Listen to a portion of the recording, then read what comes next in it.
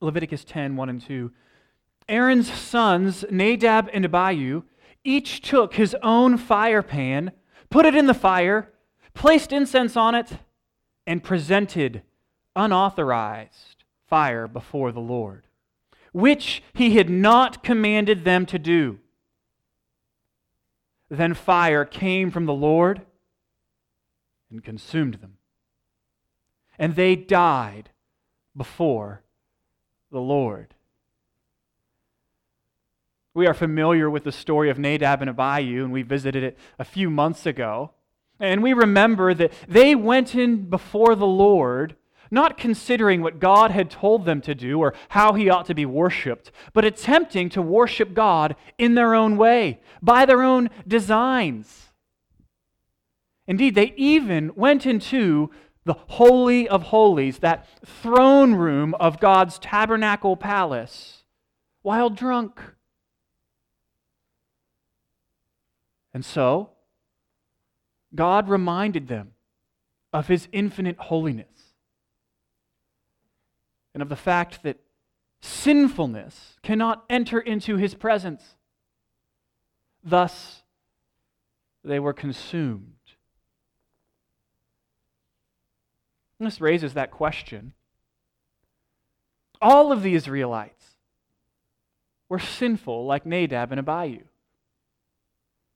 And yet, the whole people of Israel lived in the presence of the Lord. Now they weren't in the Holy of Holies, where God's presence was localized and most concentrated. But they did have the tabernacle of the Lord at the center of their camp. And so the question comes, that question that hangs over the book of Leviticus: how can an unholy people live in the presence of an unholy God? And the answer is through the sacrificial system. It's how the book opens, and we are introduced to this sacrificial system. And the first half of the book of Leviticus is telling us how people can live in the presence of a holy God. It's all about God's holiness. And then the second half of the book, from chapter 16, 17-ish onward, is all about how to live as God's holy people. And what we have here in Leviticus 23 are a number of festivals and holy days, times that the people are to take to remember God's holiness.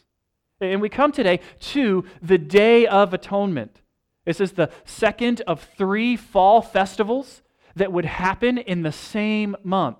And so last week we considered the Festival of Trumpets. Remember, those trumpets would call out. It would remind the people of the law being received at Sinai, of the great victories that they had as they entered into the promised land.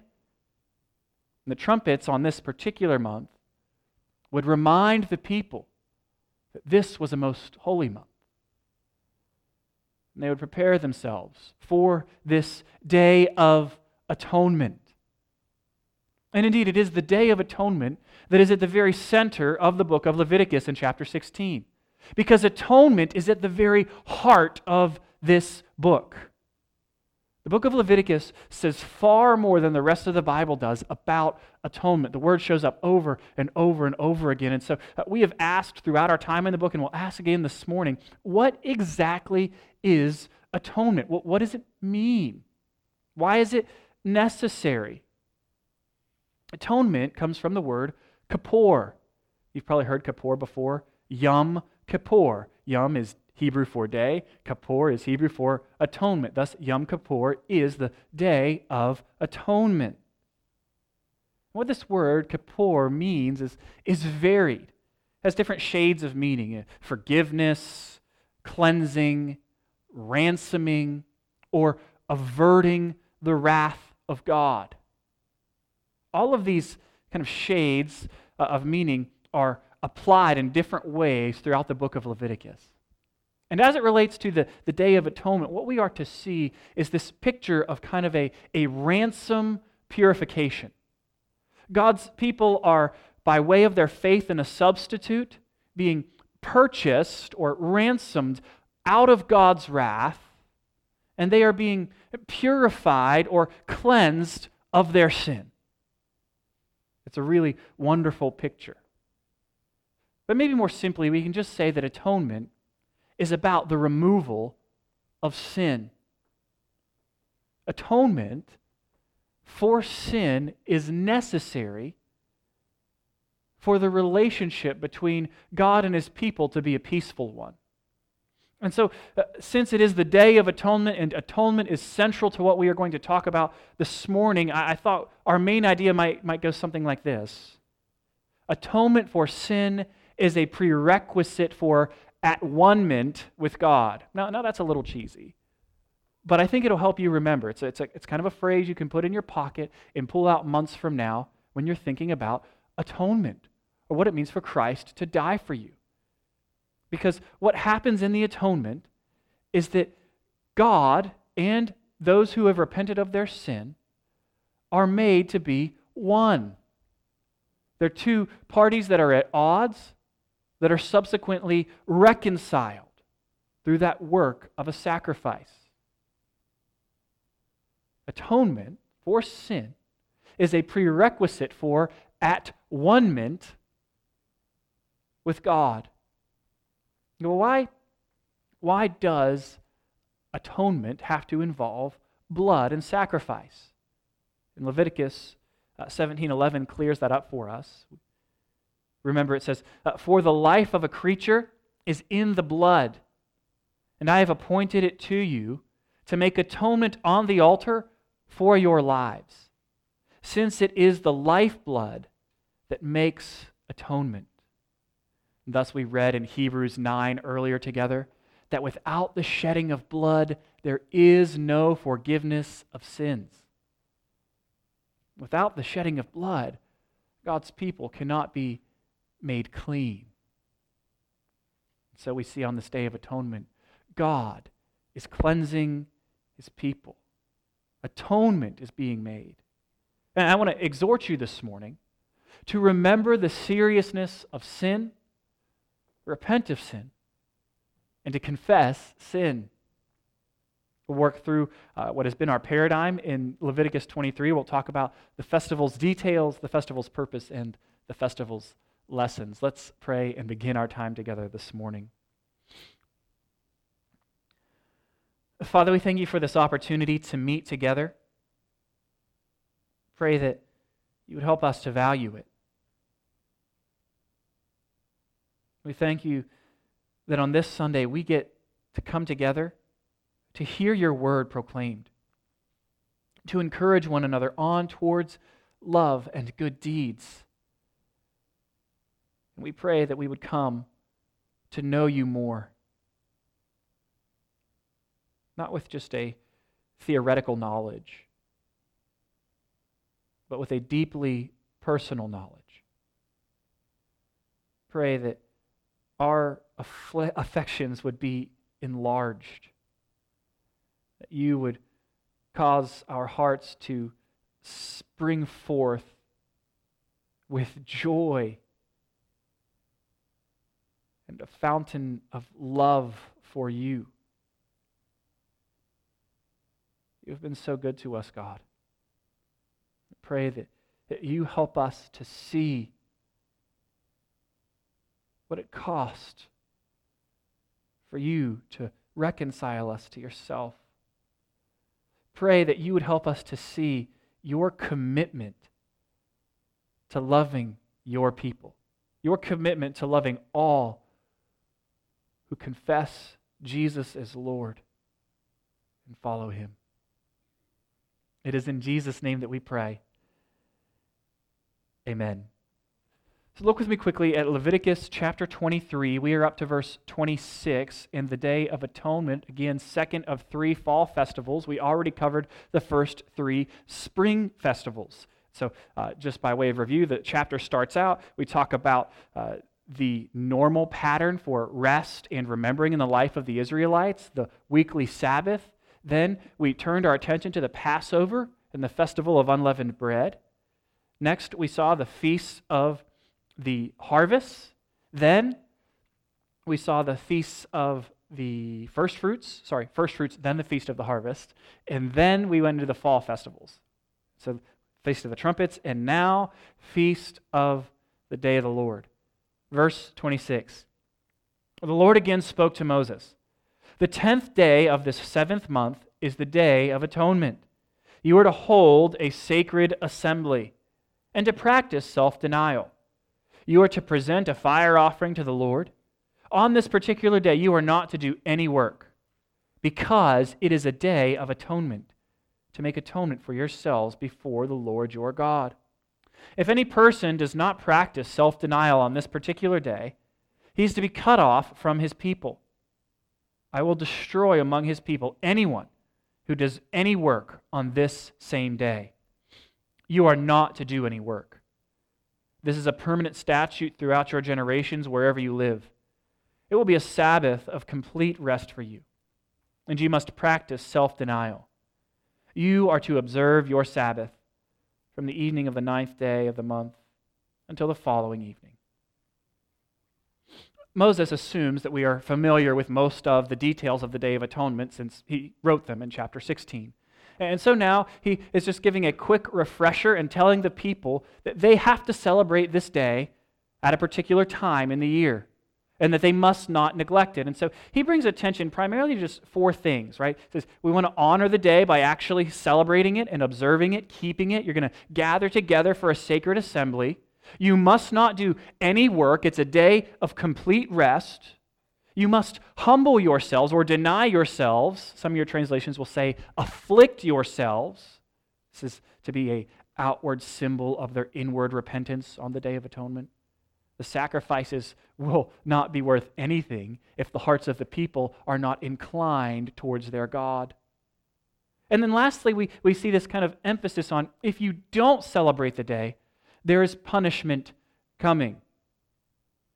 So when the people would observe the day, when they would keep it, they would enjoy all the benefits of relationship with God. That this day would be a day of serious joy. It would be solemn as the people recognized their sins, repented of their sins, confessed their sins, and it would be a day of joy as they watched their sins being purified and cleansed, watched their sins walking out away from the camp in the form of a scapegoat.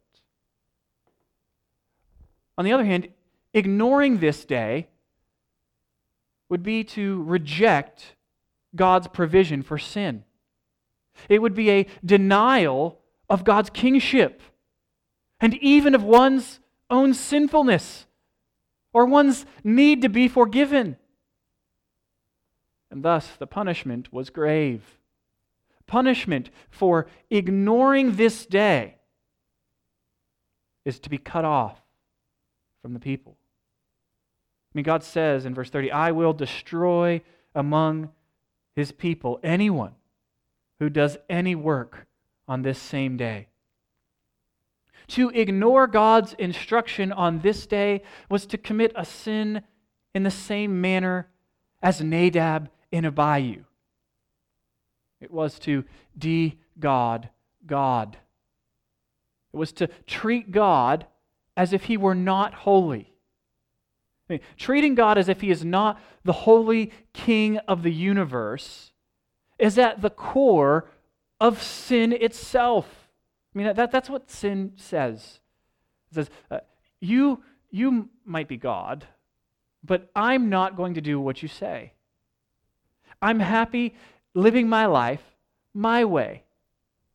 I don't need your word, thank you. In fact, I don't even need to, I can live my life as if you don't exist. I mean, this is what sin says. And all sin must be punished. Sin is the reason that atonement is required. Adam's sin and our sins put us at odds with God. Indeed, unless God does a miracle in our lives when we hear the gospel and believe in Christ, we will not live at peace with him. We will stay dead in our sins, in love with our sins, and our end will be ruin. Sin is why atonement is required. And there's nothing that anyone can do to reconcile themselves to God. None of us can atone for our sins. We need simply the mercy of God and to trust in God's provision. This is something that is demonstrated brightly on the Day of Atonement, especially in the clothing that Aaron wears. And so this is on one day of the year, right? The high priest goes into the Holy of Holies. And remember, God's tabernacle is set off with different sections, and the closer you get to the Holy of Holies, well, the holier that space is, the more dangerous it gets. God's holiness is good, but it's dangerous to a sinful people. And so the tabernacle, it's like God's palace is a good way to think about it. And the Holy of Holies is God's throne room. One simply does not just enter into a throne room whenever they want. And so Leviticus 16 actually opens and it tells us, you're not to come into my throne room whenever you want, like Nadab and Abihu tried. But you're to come in once a year. And when you come, you must come with blood to make atonement for yourself and then for the people. And then Aaron is given this instruction when he's told to carry out. He's got a list of things he's going to do on the Day of Atonement, what it looks like in chapter 16. This is what Aaron's supposed to do in verse 4. He is to wear a holy linen tunic, and linen undergarments are to be on his body. He is to tie a linen sash around him and wrap his head with a linen turban. These are holy garments. He must bathe his body with water before he wears them. Now remember, the clothing of the high priest is made of the finest and rarest of fabrics.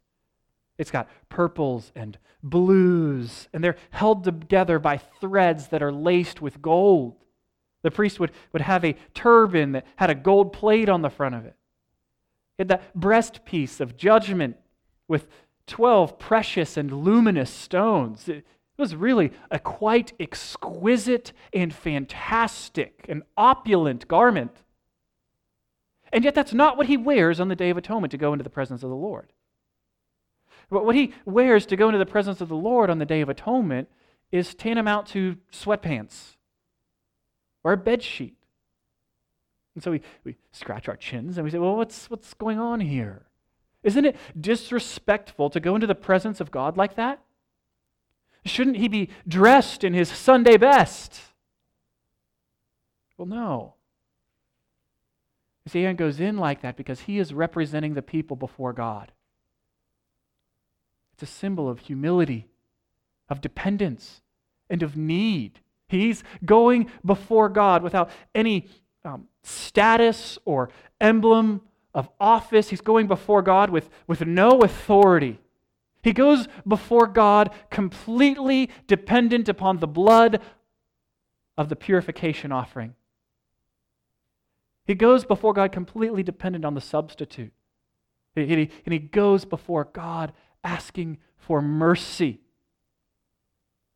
understanding there's nothing that he can do to procure forgiveness for his own sins. Nothing he can do to achieve forgiveness for the people. So he goes humbly. I mean, the image really is striking. When Aaron speaks to the people for God, he wears the robes of the high priest. Looks brilliant. And yet when he speaks to God for the people, he wears simple, unadorned linen. The people are dependent on God. So he goes in on the Day of Atonement, he wears these linen garments, he makes a sacrifice for himself, goes into the Holy of Holies and splashes blood on and before the altar, purifying it, cleaning it, making atonement for himself. He then comes out and takes one of the goats that are designated the people. They selected two. He takes that first goat and he slaughters it as a purification offering, and he takes its blood into the Holy of Holies and he splashes it on and before the altar 7 times, just like he did for himself, to show the thoroughness of this cleaning, the thoroughness of this purification. And so he makes atonement for his sin, and then after he's made atonement for his sin, he makes atonement for the people's sins. And then, in the process of this, we recognize that there is atonement being made for the actual tabernacle itself. In Leviticus, remember, sin doesn't just infect people, it pollutes the environment. It can make things clean or unclean. And so the sins of the people, the image we get, is that the sins of the people have actually spread out and crept into, over the course of the year, the Lord's palace. The Lord's own things are tainted with sin so that they need cleaned and purified with blood. And that seems really weird to us, but maybe you can think of it this way. And I think I used this image last time that I talked about the Day of Atonement. And ironically, Chelsea was not here then either. So one of the things that we do in our house that is disgusting is we don't often clean our microwave. And we don't often cover the food that goes into the microwave. And so what happens when you put food in the microwave and you heat it up and you don't cover it is it pop, pop, pop, pop. It splatters all over the place. And when you don't clean it, what happens over the course of a year, or however long it goes between cleanings, is that food pollution accumulates in there and it is disgusting. And so similarly, what we have here is that the sins of the people are accumulating in God's palace, on the altar. And those sins need atoned for or cleansed. We see it in verse 20 just before the scapegoat ceremony. We read, when he, that's the high priest, that's Aaron, has finished making atonement for the most holy place, the tent of meeting, and the altar. And so he's making atonement for God's things. That is, he's cleansing them. He's purifying them. After he's done this, he's on to the next step. So step 1 of the Day of Atonement, if we're going to talk about these kind of atoning acts, the first thing that he is going to do is clean the Lord's house from the defilement that's caused from the sins of the people. He's going to make atonement for himself, for the people, and for the Lord's palace. He's cleaning it. The second atonement ritual comes here with the scapegoat in verse 21. After he's finished making atonement for the most holy place, the tent of meeting, and the altar, he is to present the live male goat. Aaron will lay both of his hands on the head of the live goat and confess over it all the Israelites' iniquities and rebellious acts. All their sins. He is to put them on the goat's head and send it away into the wilderness by the man appointed for the task. The goat will carry all their iniquities into a desolate land, and the man will release it there. In later times, the Mishnah records that the goat was led to a steep cliff and subsequently pushed off backwards in order to kill it. They made sure that this goat would die, this burden-bearing goat, the goat that would carry the sins of the people, was killed. Sometimes when we come to the Day of Atonement, we consider the 2 goats. I think we feel bad for the goat that dies as the purification offering. So we think like the scapegoat gets to live, it just gets sent outside the camp. That's not true. It dies. Both goats die because the wages of sin is death. And only the shedding of blood can bring atonement. Substitutionary atonement is at the very heart of the Day of Atonement. It's at the very heart of the gospel. Lastly, Aaron enters the tent. He changes out of his linen garments. He takes a bath. He puts on his high priestly garments, and he goes and makes a offering for atonement, the burnt offering, and that underscores all the atonement that's being made, both for himself and for the people. Then we have some instructions about how to clean up. The carcasses of the animals are to be taken outside of the camp and burned. The man who released the goat is to go through a ritually cleansing process. And so just in sum, that the details of the Day of Atonement really involve three primary atoning rituals. Purification offerings, where the Lord's house is cleaned. The scapegoat, wherein the lethal burden of the people's sins is placed upon the goat and is sent out, carrying the people's sins far away from them, never to be seen again. And then thirdly, the burnt offering, which would underscore the atonement which is being made. So those are the details. And we ask, well, what is the purpose? It's pretty evident at this point. Atonement for sin is the purpose. Reconciliation between God and His people is the purpose. This is the way that God has made for His people to live in His holy presence. The purpose is stated explicitly in verse 30 of chapter 16. Atonement will be made for you on this day to cleanse you, and you will be clean from all of your sins before the Lord. It's restated a little differently in verse 28 of chapter 23. On this particular day, you're not to do any work because or for it is a day of atonement, to make atonement for yourselves before the Lord your God. Those who observe the day according to the Lord's commands can be assured that He would cleanse and forgive them so that they could enjoy fellowship with Him. Listen, the holy God who is offended by sin is the compassionate and gracious God who delights to cleanse and forgive sin.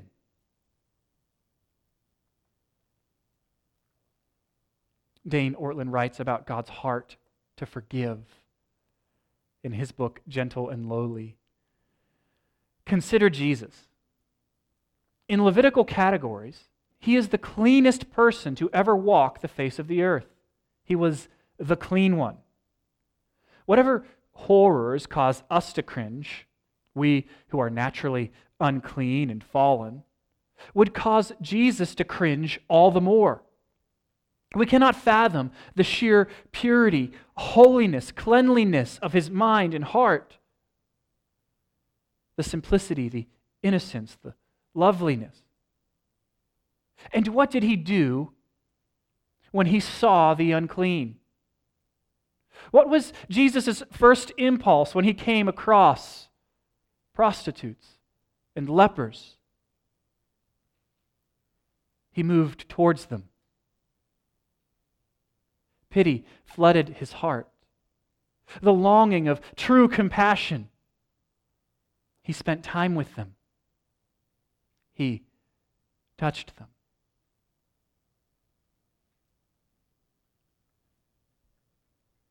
King Jesus came into the world to save sinners. Jesus came so that we might be at one with Him, at peace with God. Atonement is about at one-ment. Jesus comes as the perfect and eternal high priest. He doesn't need to make atonement for Himself because He's sinless. He comes to make atonement for us. Jesus comes as the purification offering. His blood cleanses us from all sin and unrighteousness. Indeed, Jesus comes to die on the true Day of Atonement, Good Friday. He comes to die as our burden bearer, as our scapegoat, as all of our sins are put upon Him. And He absorbs the wrath of the Father in our place. It is only through Jesus that true atonement is accomplished. The Day of Atonement was in anticipation of the reality that was to come in Christ. It was a shadow. The cross work of Jesus is the substance. The Day of Atonement is like the light of the moon drawing our attention to the Son. It reflected a reality far greater than itself. Only through Christ can we have our sins cleansed, forgiven. Only through Christ can we be ransomed from the wrath that we deserve. And listen, the gospel gives us more than just the Day of Atonement. It's not as if God just wipes the slate clean and says, you're forgiven of your sins, and now you're going to sin some more, and we're going to need to have another sacrifice offered next year. That's what happened in Israel, right? Day of Atonement happened, sins were forgiven, and then the clock started ticking. And so you might try really, really hard to stay pure and try really, really hard to do good things and to honor God in each and every aspect of your life and try to just not sin.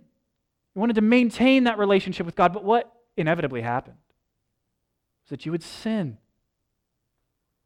And then eventually the Day of Atonement would roll around again.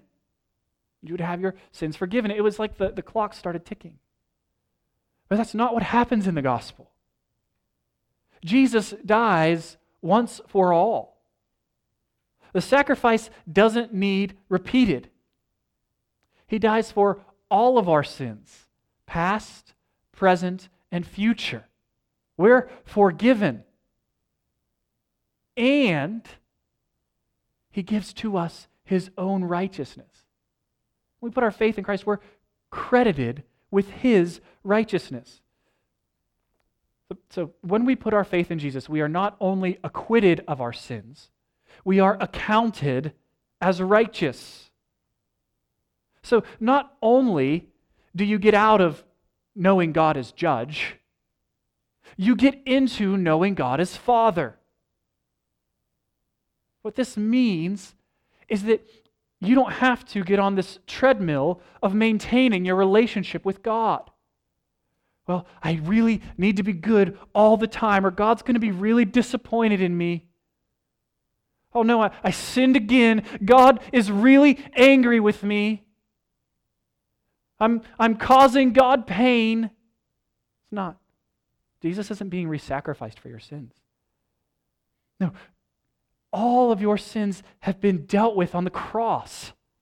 And all of Christ's righteousness has been given to you by faith. It's been credited to your account. He that knew no sin was made to be sin so that in Him we might become the righteousness of God. That means that God is not disappointed with you. He's not angry at you. If you are in Christ, Jesus isn't giving you the cold shoulder. He's not standing across the room shaking His head at you. Jesus is not trigger happy. He's not harsh. He's not reactionary or easily exasperated. He's the most understanding person in the universe. He's the most approachable person in the cosmos. The posture most natural to Jesus is not pursed lips and a pointed finger, but open arms. Jesus welcomes any who are repenting and putting their faith in Him. Whether for the first time, if you're a non-Christian, I implore you to come to Jesus. His arms are open. Or for the 500,000th time, if you are a Christian, I encourage you to come to Jesus. His arms are open. It is a foolish thing for us to think that God is somehow super disappointed in us or angry at us when we sin. Our relationship with God, our standing with God, is not contingent on our performance. It's based on His grace to us in Christ. And that means that He loves us just as much on our worst day as He does on our best day. This is such a relief. This is good news. Christian, don't fall into the trap of trying to earn God's smile. In Christ, you already have it. You don't have to try to maintain God's love for you with your performance. His love never wavers. It doesn't ebb and flow. The love of the Lord Jesus Christ is intransigent. I should have chosen a better word there. It's intransigent, uncompromising, unbending. It does not move. If you are in Jesus, you can never be separated from the love of God. There is no condemnation for those who are in Christ Jesus. None. That means is that God's love for you will shrink when the sun rises in the west. God's love for you will fade when the earth orbits around the moon.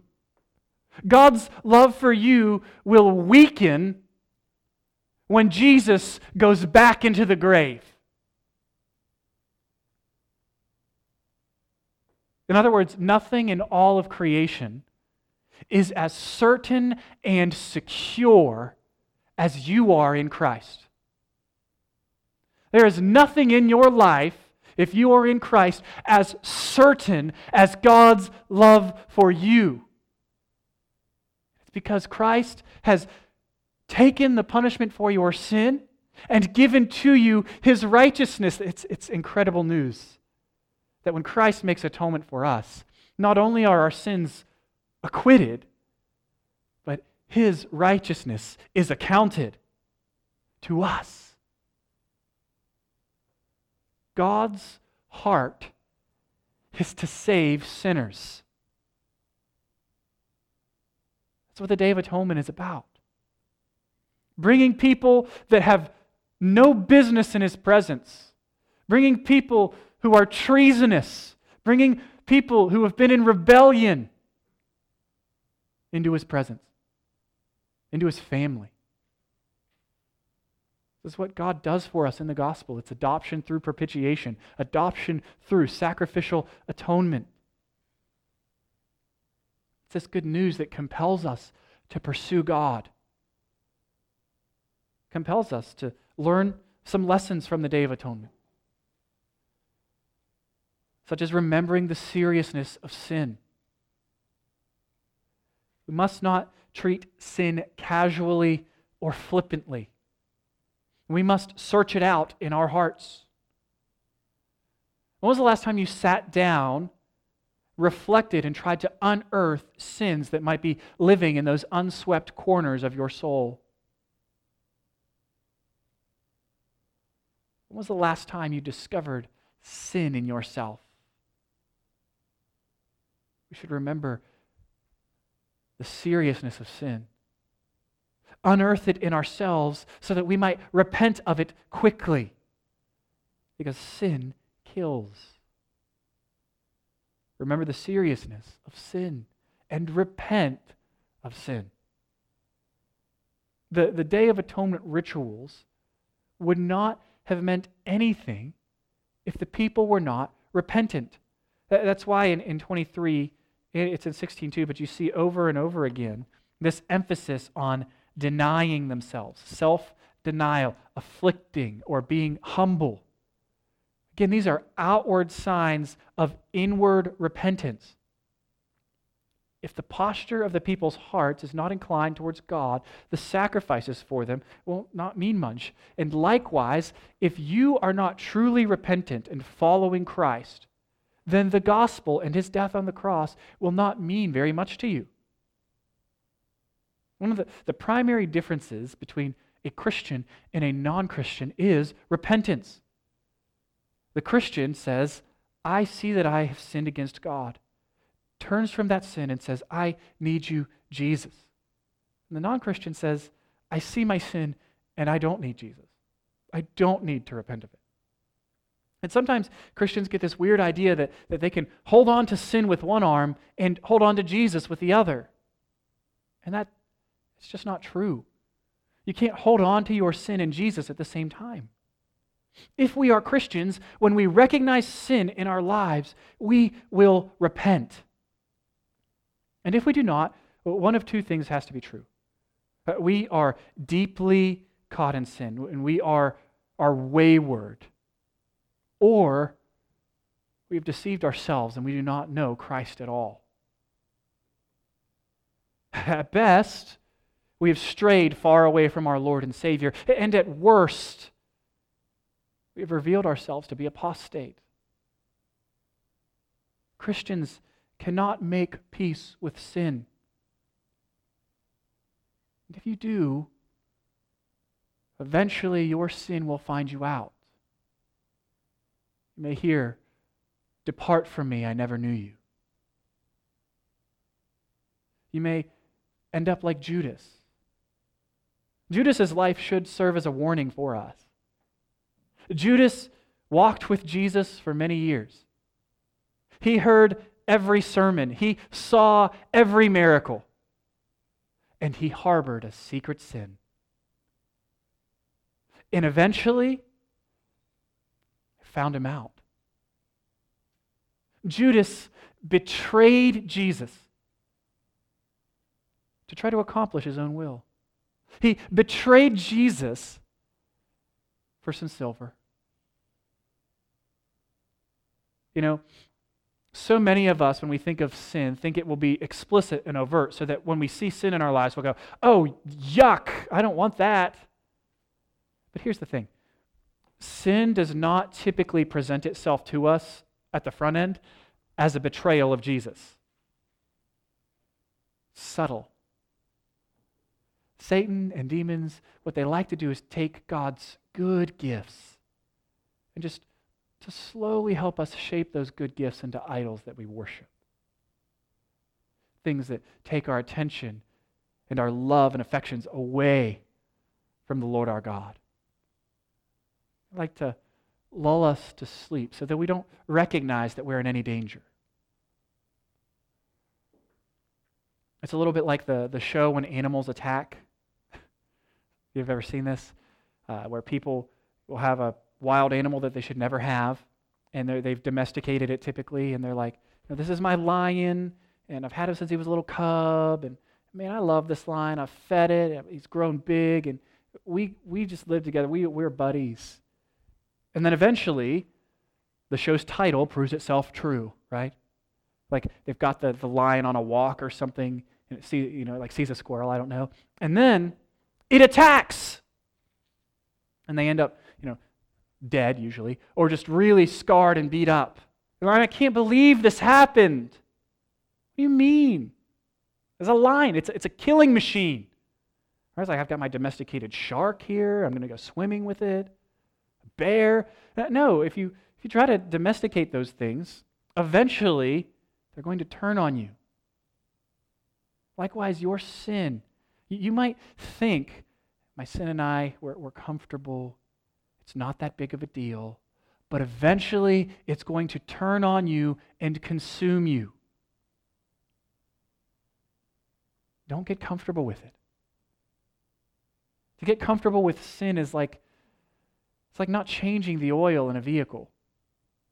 Right? It's not a big deal. Nobody sees it. And then all of a sudden, the car's broke down.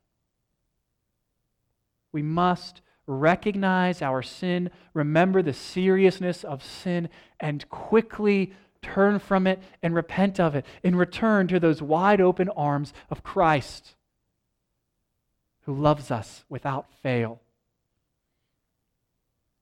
And lastly, I want to point out the value of confession. I think the aspect of the Day of Atonement that most arrests our attention is that scapegoat ritual. The scapegoat is taken out, the hands of the priests are put on it, and the sins of the people are confessed. Can you imagine being there? You've stood around all day, you've been fasting most likely, you've humbled yourself. Everybody, thousands of people, all day, all you've heard is the bleating of animals as they've been killed.